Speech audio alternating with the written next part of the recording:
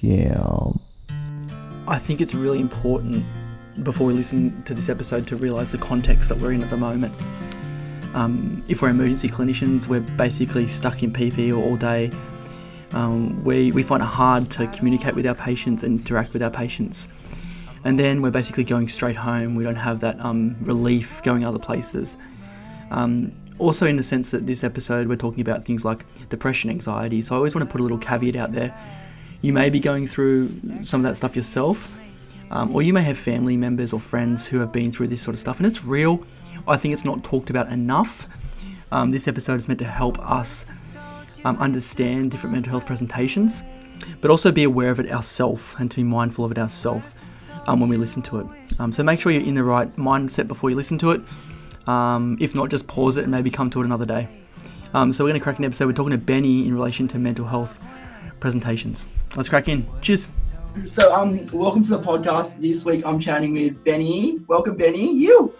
Thank you. Thanks for having me. Mate, it's been a long time coming. Mate, I tell you what, these bloody lockdowns have been doing my head in.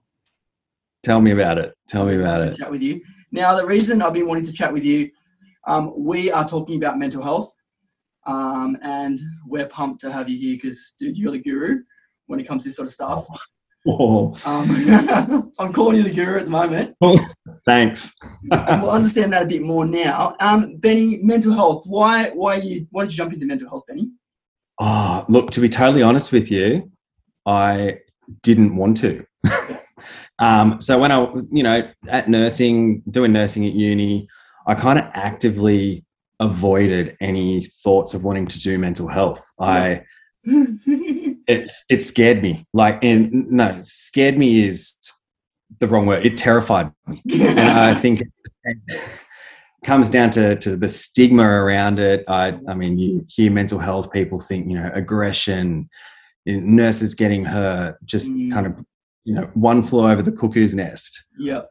And I tell you, I actively avoided it. I was like pediatrics all the way. Yep. Okay, peds. Yeah. And yep. Yeah, until I did a mental health placement at Rozelle Hospital.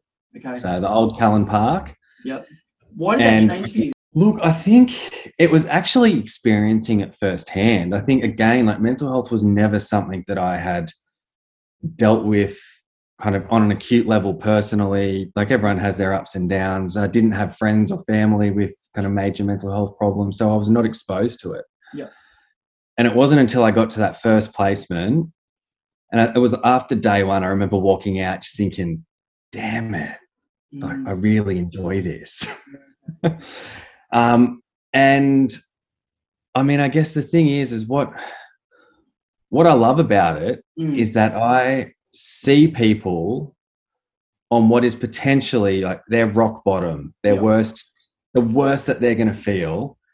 And if I can do something to make them feel just a little bit better, if I can walk away from that conversation and they are feeling a bit better, then that's the goal. That's incredible. And I love that. Yeah. So that's kind of what brought me there. It takes a special person to do mental health, and especially in ED. What kind of stuff, what's your job at the moment? So what are you employed as at the moment? So at the moment I'm employed as a transitional nurse practitioner. Yep. So I am in mental health. Yeah. Yep. So I'm part of a team of, I think there's about 8 of us now. Yep.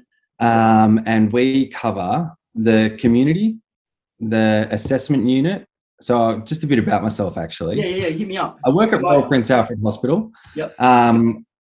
I cover RPAED, the inpatient psychiatric unit, and then the acute care service in the community. Yep.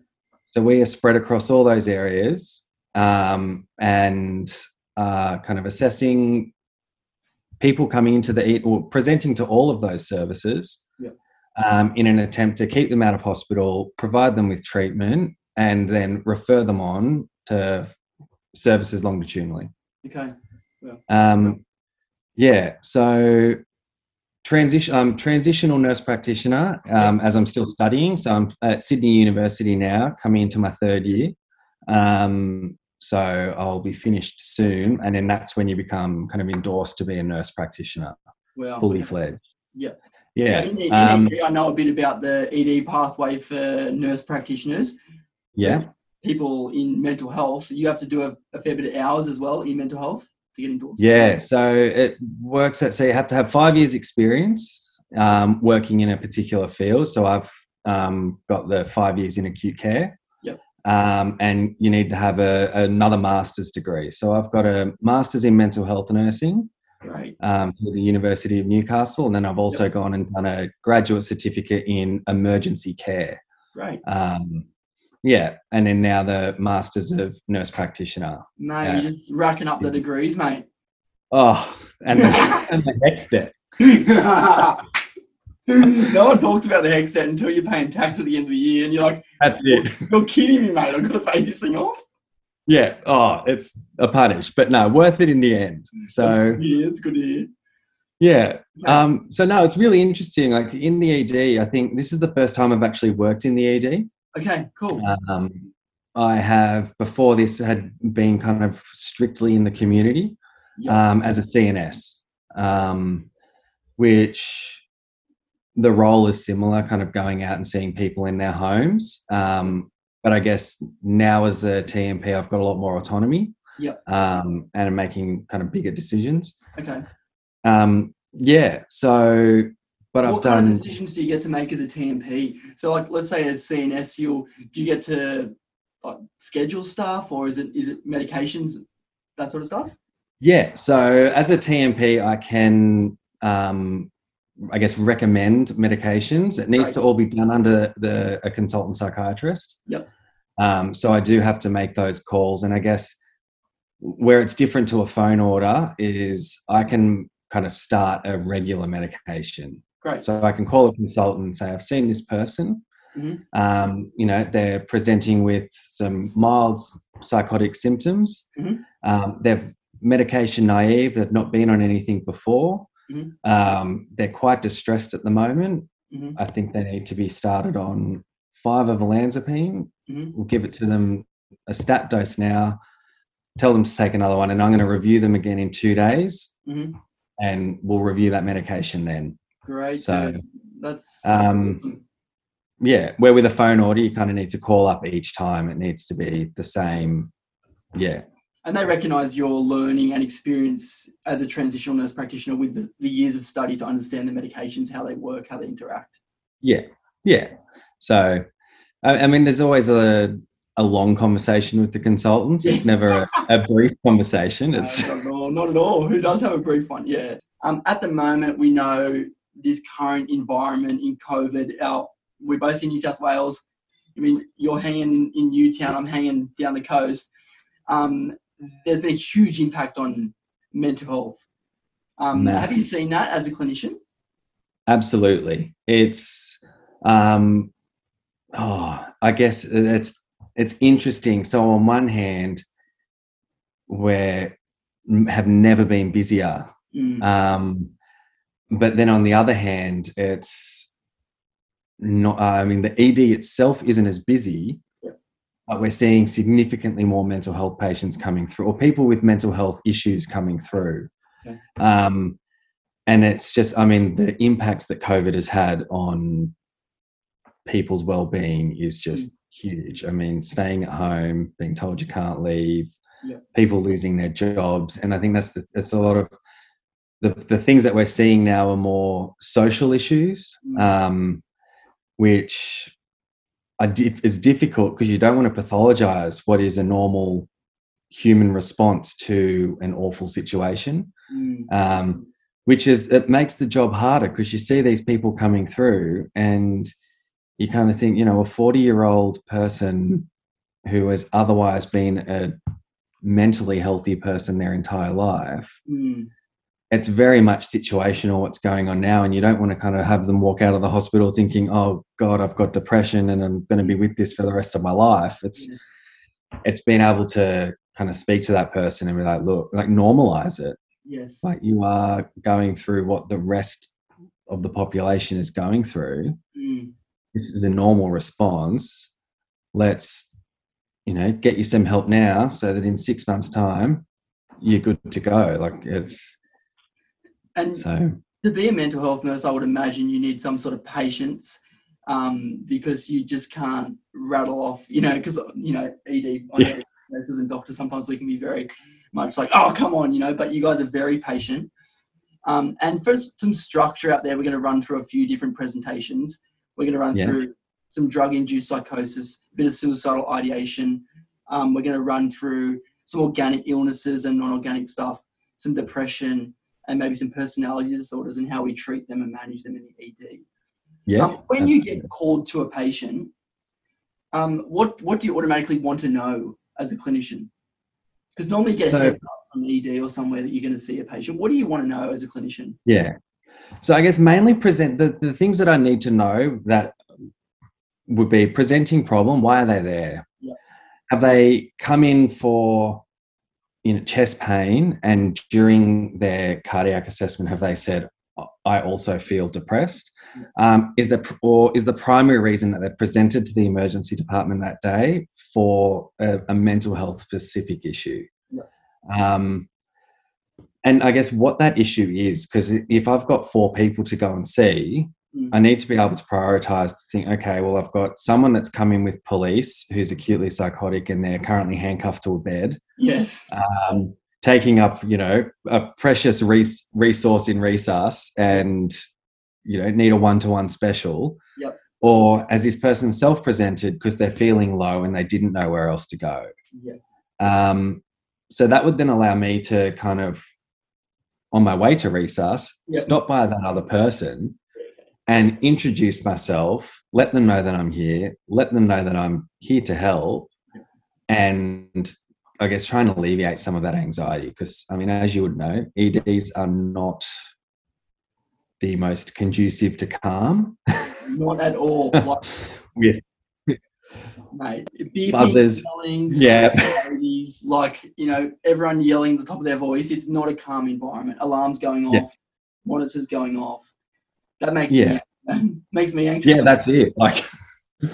So I'll make sure that that they know that I'm there. And I try and be as transparent and as candid as possible. Like, more often than not, they can hear the person screaming. And I'm like, look, unfortunately, I've got to go deal with that, but I'll be back. Yeah. I guess we'll first talk about drugs. Drug-induced psychosis. Do you see a lot of patients with drug-induced psychosis? What do you reckon is your sort of estimate? Every day. Every day. If they were to cure the ice crisis, I'd be out of a job. It's insane. And I think the thing is, people don't realize just the impacts that it has on everyone in that person's life and everyone they come into contact with. But drug-induced psychosis, I would see daily, and it's from, people that have smoked pot for too long, to people that have used bad G, or ice. I mean, ice is just kind of unstoppable when it comes to mental health and ED presentations. Because they are so chaotic, just out of control. Is that ice? Do they normally smoke it, inject it? What do you find most commonly as a mental health? Most commonly it's smoked, particularly by the younger crowd. You do get some of the older kind of generations, particularly people, it's a weird transition, but people that would otherwise be using heroin appear to be kind of injecting ice. And it's been my experience that it doesn't matter how it gets into the body, the outcome is the same.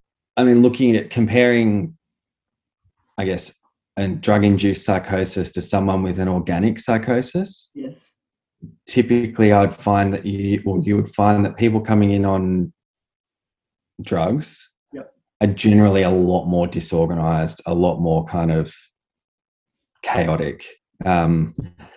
Where I find while people with organic psychosis can also be disorganized, it's been my experience that it's nowhere near to the level of someone that has kind of artificially amped up their serotonin levels through the roof. It's typically if you're looking at their physical obs, their blood pressure's high, their heart rate's high, respirates are high, their pupils are just like pinpoint. In terms of like disorganized thoughts, they often can't account for where they've been, which during now this COVID pandemic is very frustrating. Yeah, that's hard for you. I can see that. When it comes to kind of what kind of COVID pathway they're to go on. So typically, I think at this point, every mental health patient coming into an ED is considered hot until they're proven otherwise. Just for that kind of poor historian. And generally aggression, you will find, comes from people who are intoxicated versus people who have got an organic illness. Okay. And even pot, I mean, you're seeing people come in who have been smoking pot for years. And I mean, I tell patients all the time, like, pot's one of those drugs that is fine until it's not fine. Yeah, 100%. Yep. So, you know, people are like, oh, I need my pot to smoke pot to sleep. And it gets to the point where they're now no longer sleeping. Yeah, okay. They're paranoid. Then it just kind of happens. There's no real slow burn with it. It's fine, and then it's just not. When you notice the drug-induced psychosis presentations, you said things like disorganized thoughts. Are you making an observation of what they look like physically, in terms of like thoughts and what they're saying? What do you, when you're assessing them, what are you thinking about when they're saying things that are like, you know, out there? I mean, I guess it's hard. You got to try and kind of reality base it a bit to find out what it is exactly that they're kind of talking about. More often than not, it's difficult to ascertain, especially for a new person coming in. If you've got an unknown patient with an unknown history, then you need to kind of go through the whole thing, and trying to do a full mental health assessment with someone who is not making any sense is very, very difficult. And it's at that point that you kind of medicate them until they've calmed down. And I mean, we talked about before droperidol and dropping people, as they say. We think bad, don't we? We want to avoid, we do want to avoid causing harm to our patients that have come with mental health problems. We do want to do what's best for them. There are times when and we'll talk about this later, where we intervene, if that makes sense. One thing I want to say, patients that come in via ambulance, patients can be scheduled and sectioned. How does that work? Just for people out there, what is a section? What is a schedule? How does that work? Yeah, so I am an accredited person under the Mental Health Act. So I can schedule people under Section 19 of the Mental Health Act. As well, police can schedule people under Section 22 of the Mental Health Act, and then ambulance are under Section 20. So I guess it comes down to like mentally ill and mentally disordered. Mm-hmm. So mentally disordered kind of covers people that you don't know if they've got a formal diagnosis, and they're at, essentially, it's kind of quite broad, and it's if they're at risk of harm to themselves or others. Okay.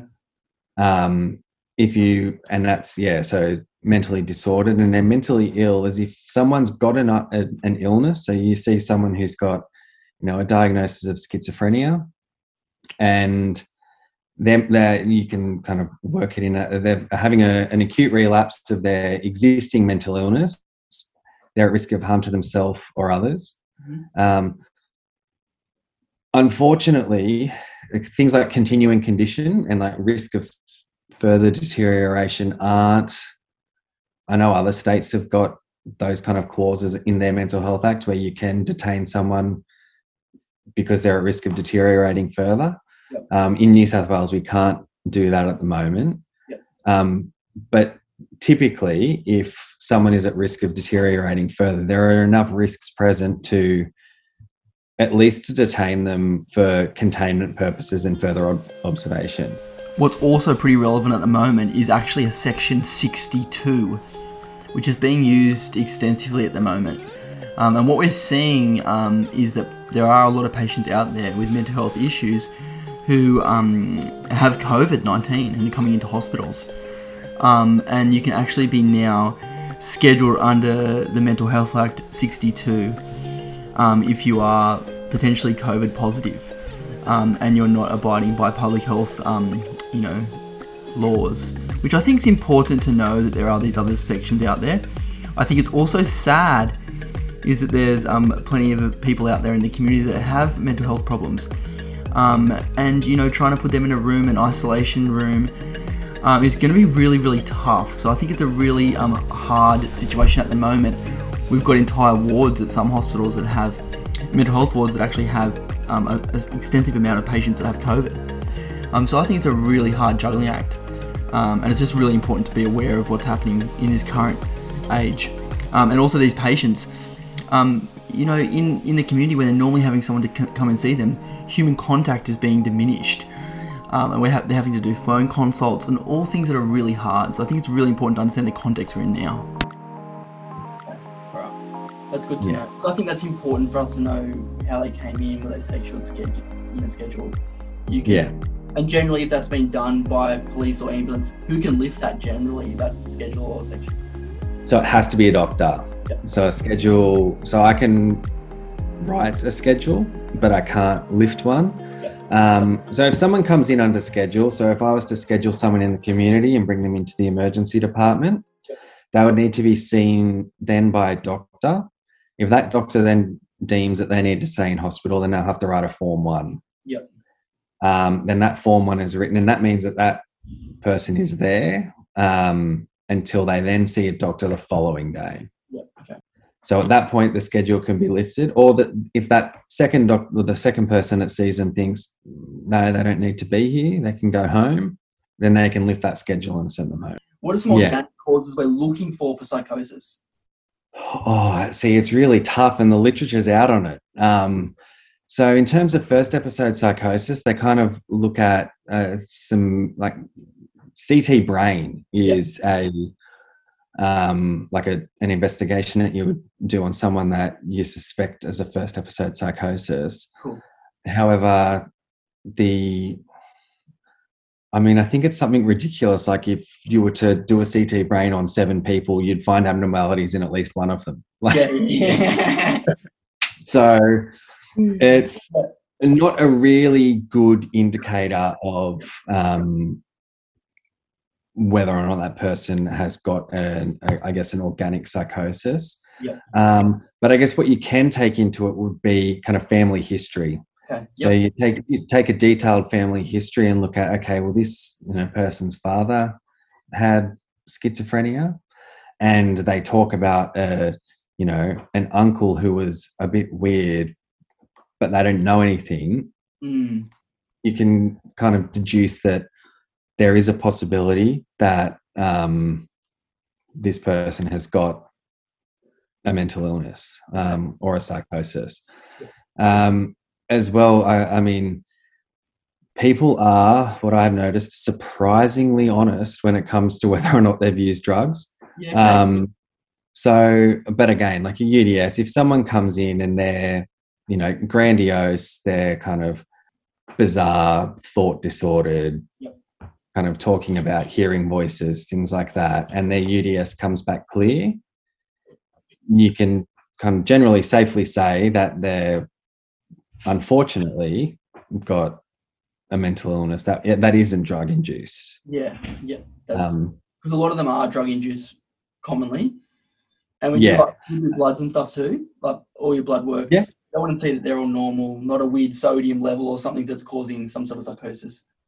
Yeah, look, I mean, in terms of true psychosis, like sodium levels, and we do, like, we'll always do full bloods, like TFTs, LFTs, everything. Illnesses like kind of Hashimoto's, and kind of like hypothyroidism can often present with people appearing to be manic. Yes.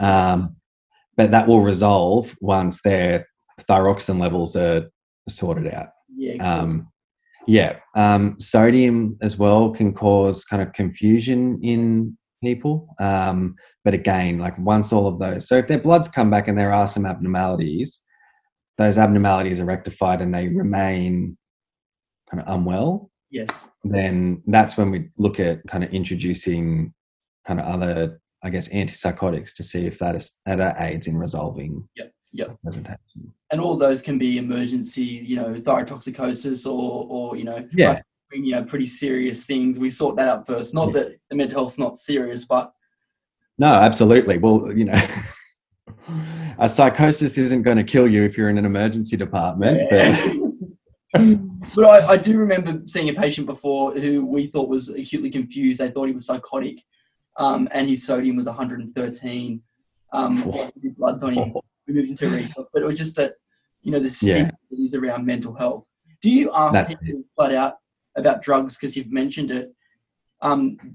When do you ask them, do you use drugs? Do you use alcohol? How do you ask that question? How would you phrase that question? Look, I kind of, there are some people that it's interesting, and I kind of phrase it differently depending on who it is. I'll often, if you see someone who is kind of, I guess, young people and they're there with their parents, I kind of phrase it as, these are questions we have to ask everyone. Have you used any drugs? I guess as well, being in the community, people kind of associate us weirdly with the police. And they think that if they tell us that we're then going to go and tell the police. So I'll always make sure that they know, like, look, mate, this is between you and I.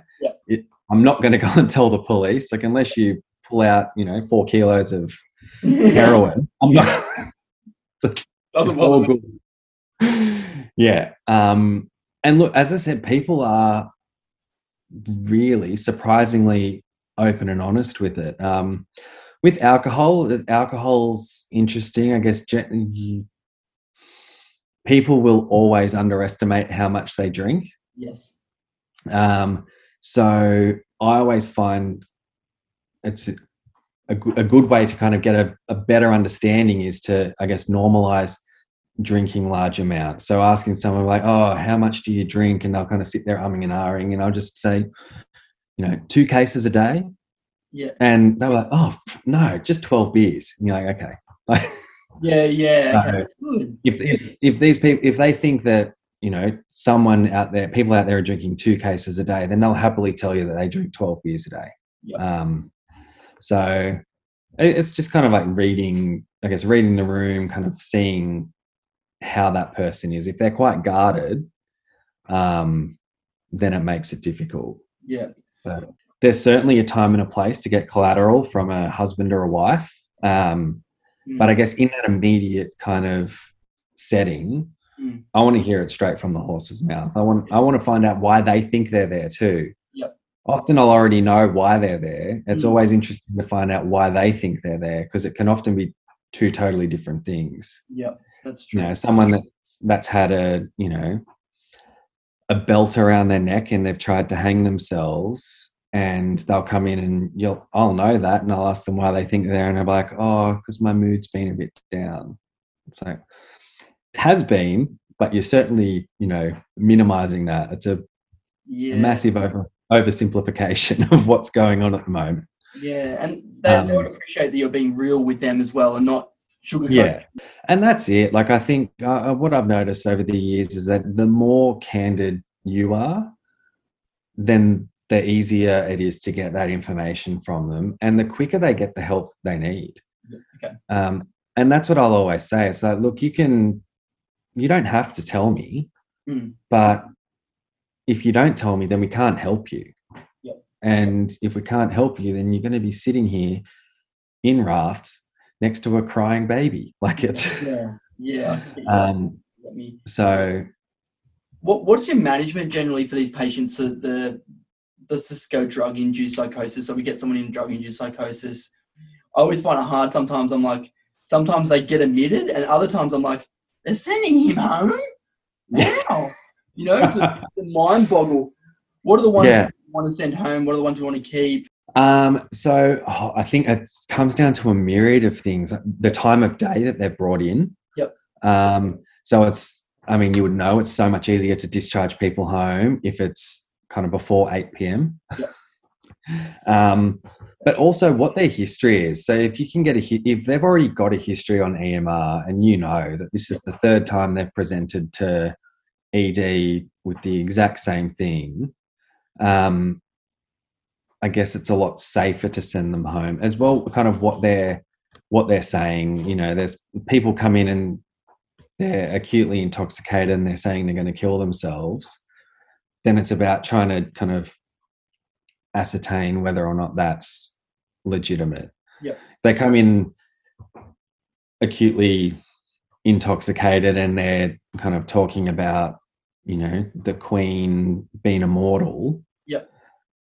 The risks associated with that are lower than the risks associated with someone saying they're going to harm themselves or someone else. Yeah.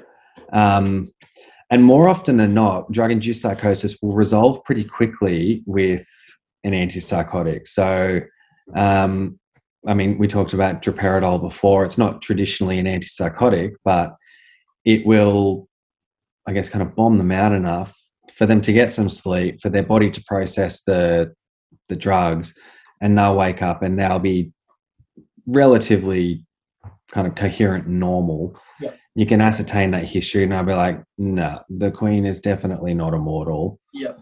I'm going home. But I mean, I guess essentially, again, it comes down to those risks and whether or not you feel comfortable in your assessment that you've done, or even if you can do an assessment. Yep. So majority of the people I find that do get admitted are either on nights because they can't safely discharge someone home after hours, or you can't obtain a history from them. It's more immediate stuff too. Like if this guy says, you know, I'm going to go home and, you know, the Queen is dead. It's like, well, do you have any plans to do that? Like do you have a means to do that? Like, no, and no. It's like, okay, well, like you can go. Whereas if someone comes in and they're talking about, you know, I have had it up to here with my dad and I'm going to go home and I'm going to kill him. It's like, well, the patient lives with the father. There's there's access to the person. Do they have means? Well, I mean, sure they could. Am I confident enough to send them home and hope that they don't do it? Absolutely not. Yeah. They can stay. So do you have like an instinct, like in nursing we talk about that gut instinct where you go into a room? For me, I go into the room and I get this sense of like something doesn't fit here. Like I you know, they'll be like, you know, for me it could be a kid that I go and see and then suddenly I'm like, something doesn't add up here. I feel a bit of a weird vibe. Do you get that as a nurse? Absolutely. Yeah. And I mean, that comes with time and experience, as with all nursing. And it's not until you see kind of you see that same presentation over and over again, and you can kind of piece together what's going on a bit better. But yeah, there's for sure some people, and it's never the people that say they're going to do things. It's always the people that come in and say they're not going to do anything. But then again, if I sit down with someone for an extended period of time, I mean, it happens all the time. People come in because then, you know, their partner's called the police or the ambulance because they've expressed suicidal ideation. Yep. And the police turn up. The police have got a very low threshold for anyone threatening suicide. So they get, you know, Section 22, brought to the ED. You sit down and speak with them and they're mortified. They're just like, oh my gosh, that was a huge misunderstanding. Like got taken out of context. It didn't. Yeah. And, you know, they'll say, look, I'm certainly not going to harm myself. Yeah. That was dumb. I shouldn't have said it. You know, I had too many glasses of wine. I just want to go home. And they'll go home and you'll never see them again. So it's very much contextual and what the situation is at that time. So do you admit a lot of people into your mental health unit? Look, I try not to. I mean, obviously there are some people where you have no choice. Yep. And your hands are tied. But I think, so I'm in a really unique position where I can see someone in the ED, but because I also work in the community, I can say to that person, come in and see me in 2 days to the health centre across the road, where a lot of other people can't do that. You know, the psych regs working in the ED, they work exclusively like CL. I mean, I'm such a huge advocate for people being treated at home. I just think, I mean, as we said before, EDs are hectic. I don't know if you've ever been on a psych unit before, but they're, you know, they serve their purpose, yes, but it's not somewhere you want to be if you don't have to be. Yeah, okay. And if someone's got a good support network, well, not even a good support network, just a support network at home, They're better in it. they're better in their home. And, you know, outcomes are significantly better for people treated at home. And I mean, as I said, there are certainly conditions that can't be treated at home. I don't think that we've ever successfully treated someone with a true mania at home. Yeah. The risks associated with mania are just too kind of high because you see people with manic episodes who have, you know, spent $100,000, cheated on their partners, you know, sold a home, bought a boat, and you just think, my gosh, you've done that in 2 weeks. Like, you can't. Do you ever sit there and just go, this can't be right? Like, surely. And then it adds up and you're like, bloody hell. Yeah. I remember this one woman I had seen, and she was kind of telling me all this stuff. She said she'd bought a car and that she was going on holidays and it was fine and she didn't need anything. And mania is really interesting, I find, because people can... I find myself even doing it too. I'm like, but spending money is not that bad. Like, you know, I bought new shoes the other day. I did this. And then you kind of minimize it yourself. And then you kind of take a step back and look at it and just think, my God, like, I'm standing in Department of Housing and this woman is telling me that she has just spent, you know, like $4,000 on a car. It's like, she can't afford that. And it's not until you actually look at it and kind of just think, well, what are you going to do with that car? She's like, I'm going to drive it. And you're like, but you don't have a driver's license. It's like, well, I'll get my license. It's like, oh. And that's those kind of things where you just think, like, we can't treat this in the community. It's not safe, because, you know, while there's risks of... the main risk there is a risk to our reputation, risk of harm to ourselves, really, not physical harm, but kind of like longitudinal financial and emotional harm. Now, Benny, we want to talk about men's mental health because we talked a little bit about the stigma in mental health, and you said it's huge in the male population. What do you notice in terms of men's mental health? One of the biggest things I notice is that the men typically present with mental health problems when it's crisis mode. Okay. Yep. So I think it comes down to that whole like traditional stoic nature of men where they don't talk about their problem. It's funny. The team that I work on, I called the crisis team. Yet I always tell people to never call me when they're in crisis because it makes it so much harder for them. And you just think, like, call us before it's a crisis because then we can help you. Yeah. No, that's great, isn't it? Call me earlier rather than later. Yeah. And I think that's what the message we need to get out there for men is that, like, you know, the whole it's okay to not be okay. And I mean, as I said before, it's all well and good to say that as someone who's not suffering from depression. But I mean, I guess you need to, like, check on your mates. Yeah. It's true. It's before that, isn't it? It's like, it's okay to not be okay. Yeah, but what are you going to do about that? Like, my statement at the end of that is it's okay to not be okay, but it's not okay to stay there. Yeah, exactly. I don't want people staying in that space. I want them getting help or being referred on or addressing it early. Yeah, that's it. Like, even if I'm not the one to help you, at least tell me that, okay, so that I can do something to try and get someone else to help you. Okay. Yeah, that's good. You know, like, there's, you know, are you okay day? It's like, yep, that's one day out of 365 days. We ask people every other day. Yeah, what are we doing on the other days, people? Can we get onto that? That makes it hard. Do you find yourself as a mental health nurse, does it make it hard? Like, you know, I'm a pretty positive person. I like to be around positive people that give me the vibes. Yeah. That pump me up. How do you cope? Like, you would see some people that are pretty depressed and have a reason to be depressed. Yeah. Or anxious or you know, suicidal or... Yeah. Look, full disclosure, I, for quite some time, didn't deal with it very well. Like, I, you know, would be like getting terrible sleep and, you know, going out with mates on the weekends or on my days off and doing exactly what I was telling people not to do, you know, having 12 beers. Yeah. Yeah. And I mean, Mm. as I mentioned before, we started recording, I'm currently training for a half Ironman, which Yeah. exercise has been an absolute godsend. Yeah. Like and I think it's about trying to, you know, firstly look after your own mental health by doing the right things, you know, eating healthy, exercising, but also I talk to people about kind of like DBT and CBT a lot. What's that? So dialectical behavior therapy and cognitive behavior therapy. So there's psychological techniques or psychological services, I guess, because they kind of employ them long term to help you kind of change the way you think about certain situations, to help identify early warning signs, to help you deal with things when you become kind of a bit, I guess, emotionally unstable. Okay.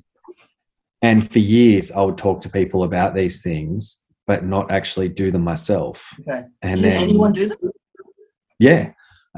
So if you Google like CBT techniques or DBT techniques, I mean, they're not the easiest things to do, and that's the thing; they're really hard.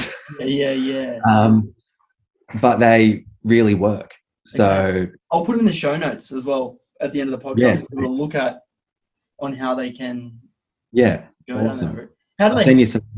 Yeah, send me some links. And do they help in terms of giving you clarity or dealing with stuff? It's not so much clarity, it's more dealing with stuff. So it's more being able to recognize that you're starting to kind of feel, I guess, off. Yeah. So like I find as a nurse doing or kind of learning about cognitive behavior therapy has really, I mean, I guess it's designed to kind of help change negative thoughts and kind of change patterns of behavior, essentially, which works really well for people who kind of experience suicidal ideation and self-harm ideation. Yep. But just learning how that works in terms of like self-care, it's been like super helpful in being able to recognize kind of transference and countertransference. You know, when you're sitting down with someone and you just think, you can actually recognize, or you find yourself getting agitated. Yeah. And I'm like, oh, that's, you know, I'm not feeling agitated now because this person is annoying. Yeah. This is how they must be feeling. Like that's that kind of transference. They're transferring what they feel onto me.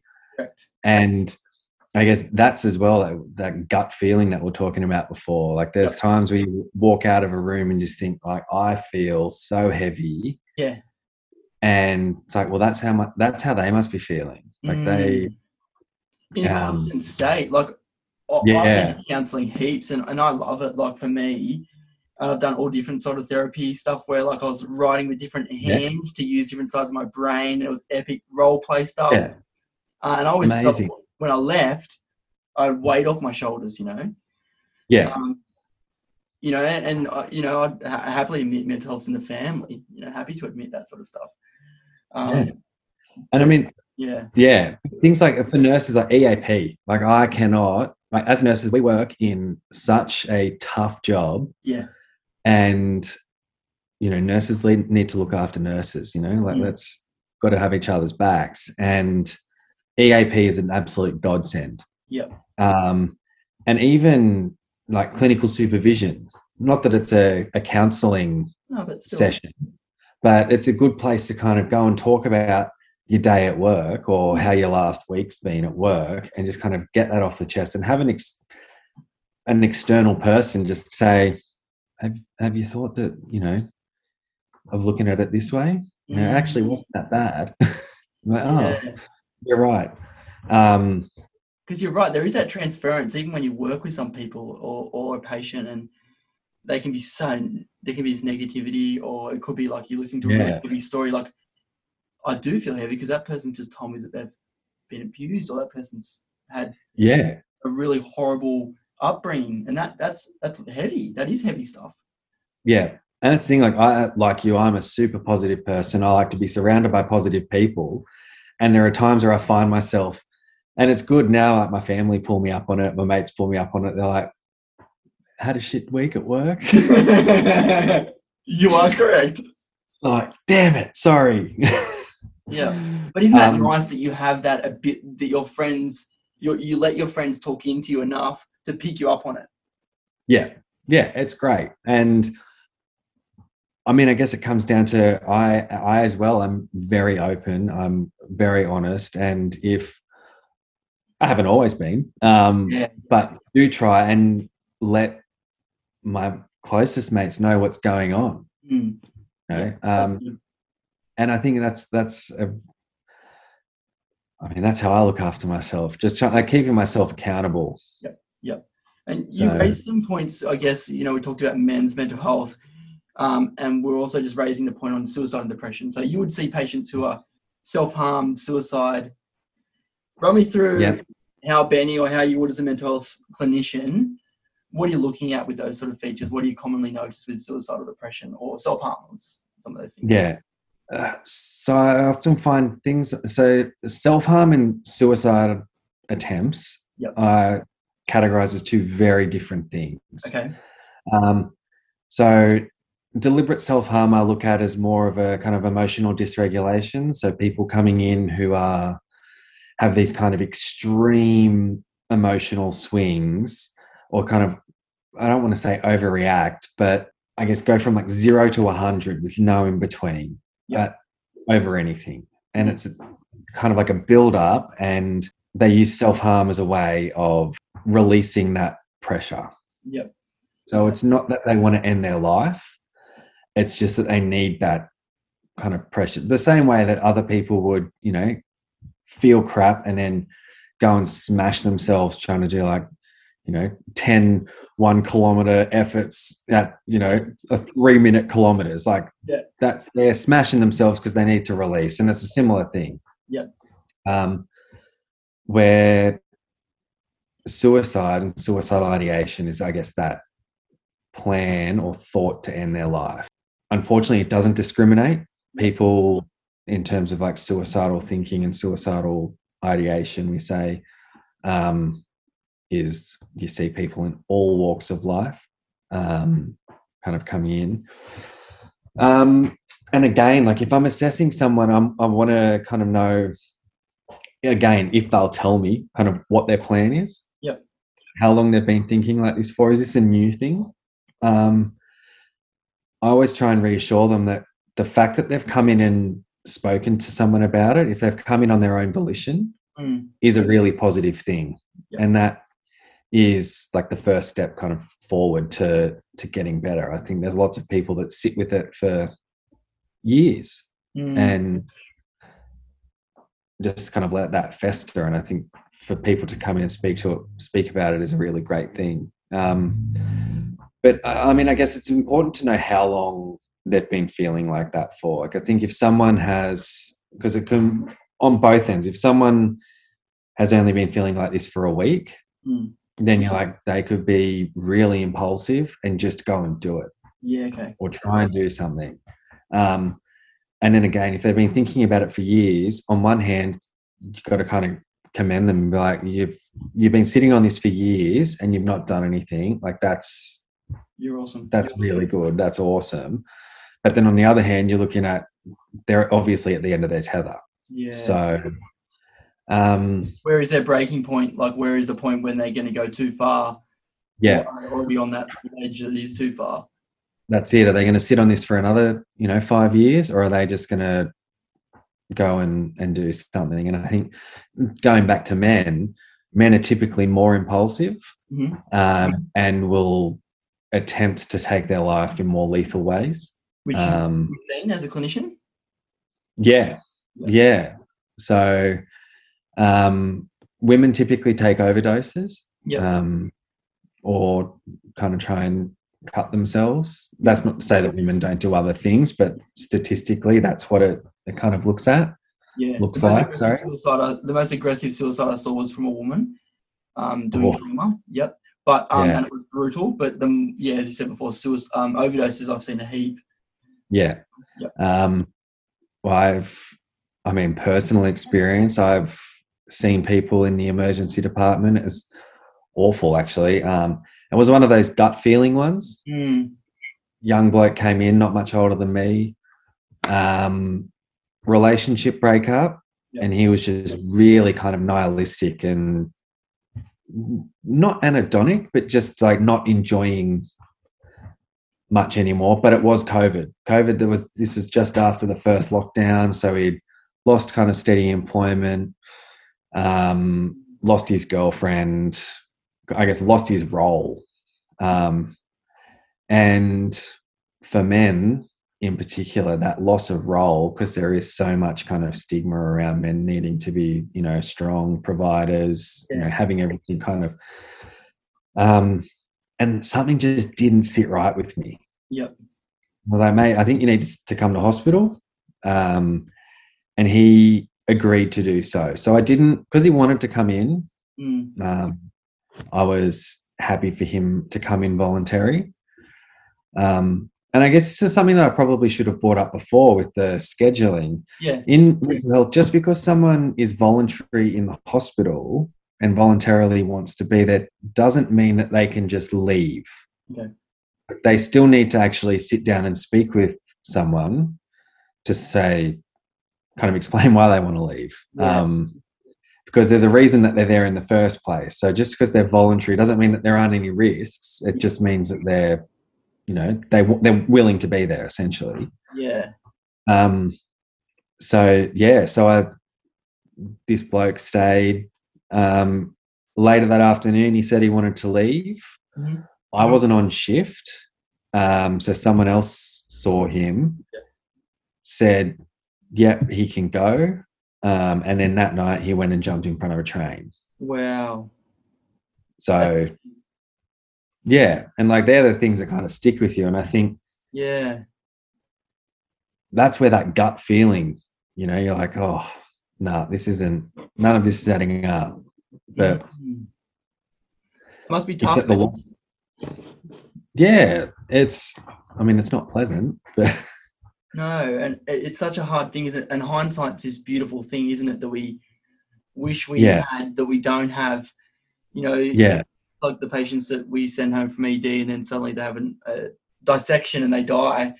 And when I saw them, I felt like in my judgment, fine. And that's a tough thing, isn't it? To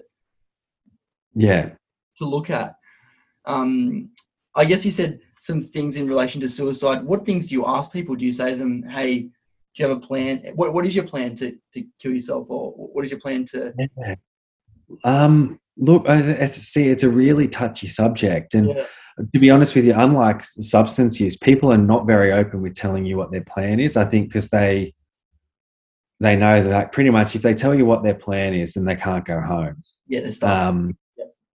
So people are quite guarded about that kind of stuff. I think weirdly enough, for me, in terms of like level of risk, people who come in and say they've got multiple plans, I don't consider to be as risky as the people that have just got one concrete, solid plan. Yep.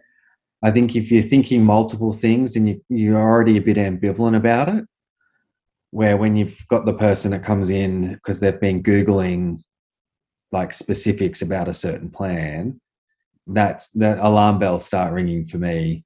Yeah, so if someone comes in and they've had, they've had previous kind of lethal or like high lethality overdoses, then that is alarming. As well, like looking at their medication list. If they're on medications that kind of I know they've in the past have had high lethality overdoses, and you look at their meds and you're like, "Oh, this person's on amitriptyline," like they'll. Yeah. If you overdose on that, then you're not going to have a good time. So, I guess, and as well, kind of access. If someone comes in and says they've got a suicide plan and their plan is to shoot themselves, in Australia, it's as simple as being, do you have access to a gun? No, but I can probably find one. And it's like, well, 20-year-old kid who lives in Erskineville with his parents, it's the chances of him being able to find a gun are quite slim. Not to say it's impossible, but in terms of suicide plans, it's not the most solid, concrete plan. It runs into family suicide. Like I've seen, some people that, and it's so sad. Like the dad had killed himself. The son had done it on the anniversary. The other son had done it on the other anniversary of the same date. Yeah. I mean, I think there's definitely kind of some sort of, I guess it is, I don't want to say hereditary, but I mean, there's been studies where I'll talk about kind of like a suicide gene. But I think it comes down to more kind of environment and exposure versus a specific kind of like biological desire to end your life. I think there's more of, Yeah. And also the date becomes a very significant date. Yeah. And again, like, I mean, the father's suffering from depression and you've got these two young blokes that have now lost their like male role model. Their mother would be understandably distressed. And then you just kind of, again, it's that loss. Like they've got a loss of their father. Then I guess a loss of role because they're now no longer the oldest son is now no longer the oldest son. He's that whole man of the house mentality. And it just kind of adds this extra pressure. And it is, I guess it's a vicious cycle of. And it would be very interesting doing your job. You get from one end of the scale, you've got the girlfriend, and I've seen this, the girlfriend in the car who's said she wants to kill herself because her boyfriend broke up with her, to someone who's legitimately tied, a belt around their neck, and the dad's come home just at the right time and got him down. Very big contrast of demographics, mate. That's it. I mean, it is, because the girlfriend or the boyfriend who's been dumped can also be really impulsive, and things like paracetamol overdoses. People don't realize how lethal they can be. And they'll do these things as a, I guess like a cry for help, but not realizing it can end your life. Like, welcome to hepatic liver failure, mate. You're out. Like, you need to transfer. Yeah. That's it. So, and that's it. The long-term effects. I've seen quite a few people that have taken these kind of paracetamol overdoses, not kind of huge ones, but big enough to land them, for them needing a NAC infusion. And after years of doing that, their liver's done. Or people that take Seroquel overdoses. Okay. So quetiapine is an antipsychotic. It's prescribed off-label a lot by GPs at like 25 to 50 milligrams for sleep. Because it is quite sedating. From about 300 milligrams to kind of 1,000, it's used as an antipsychotic and mood stabilizer. But it can prolong the QT wave interval.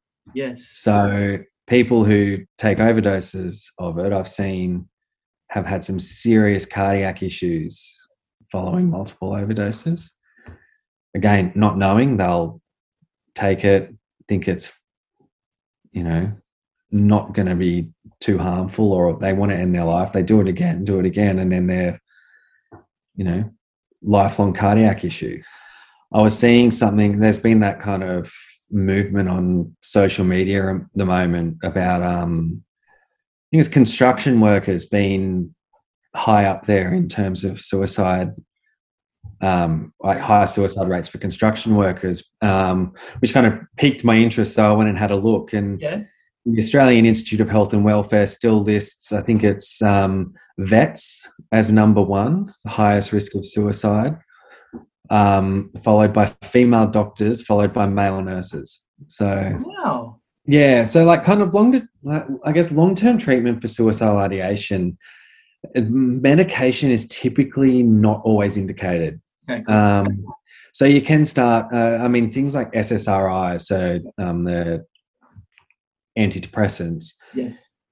often a side effect of antidepressants can be an increase in suicidal thinking. As well, for people who are depressed, kind of like truly depressed, I would say maybe like month to 2 months of them starting an antidepressant is a really high risk period for suicide.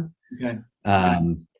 It's that kind of double-edged sword where they get better or they get well enough to recognize how low they were, and they're motivated enough to not want to get back there, and they're still feeling suicidal, so they'll then have the energy to try and do something to end their life. But in terms of suicidal ideation, and in the kind of average person who's not kind of, I guess, acutely depressed, we would look at kind of therapy. So I'd recommend kind of psychologists. Yep.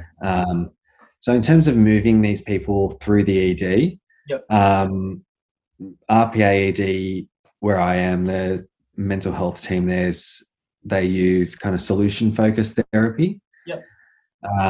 So it's very much like a here and now. So it doesn't look at the broader kind of reasoning as to kind of what's going on. It's like, what can we do right now to help you? And kind of working through that then and there to then get them out of the hospital and into seeing a psychologist for kind of longer term DBT, to kind of change that pattern of thinking. Yeah.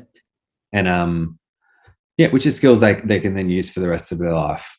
Yeah. Yeah. So pre-morbid trauma. So kind of look at like complex PTSD, and PTSD is associated with trauma. And that trauma can be, and the thing is, it's like trauma is a brutal thing where it's so individualized for people that people can experience those kind of like that response to trauma for something that you wouldn't consider to be that traumatic, or I wouldn't consider to be that traumatic, but for them it's, the end of the world kind of thing. Yeah.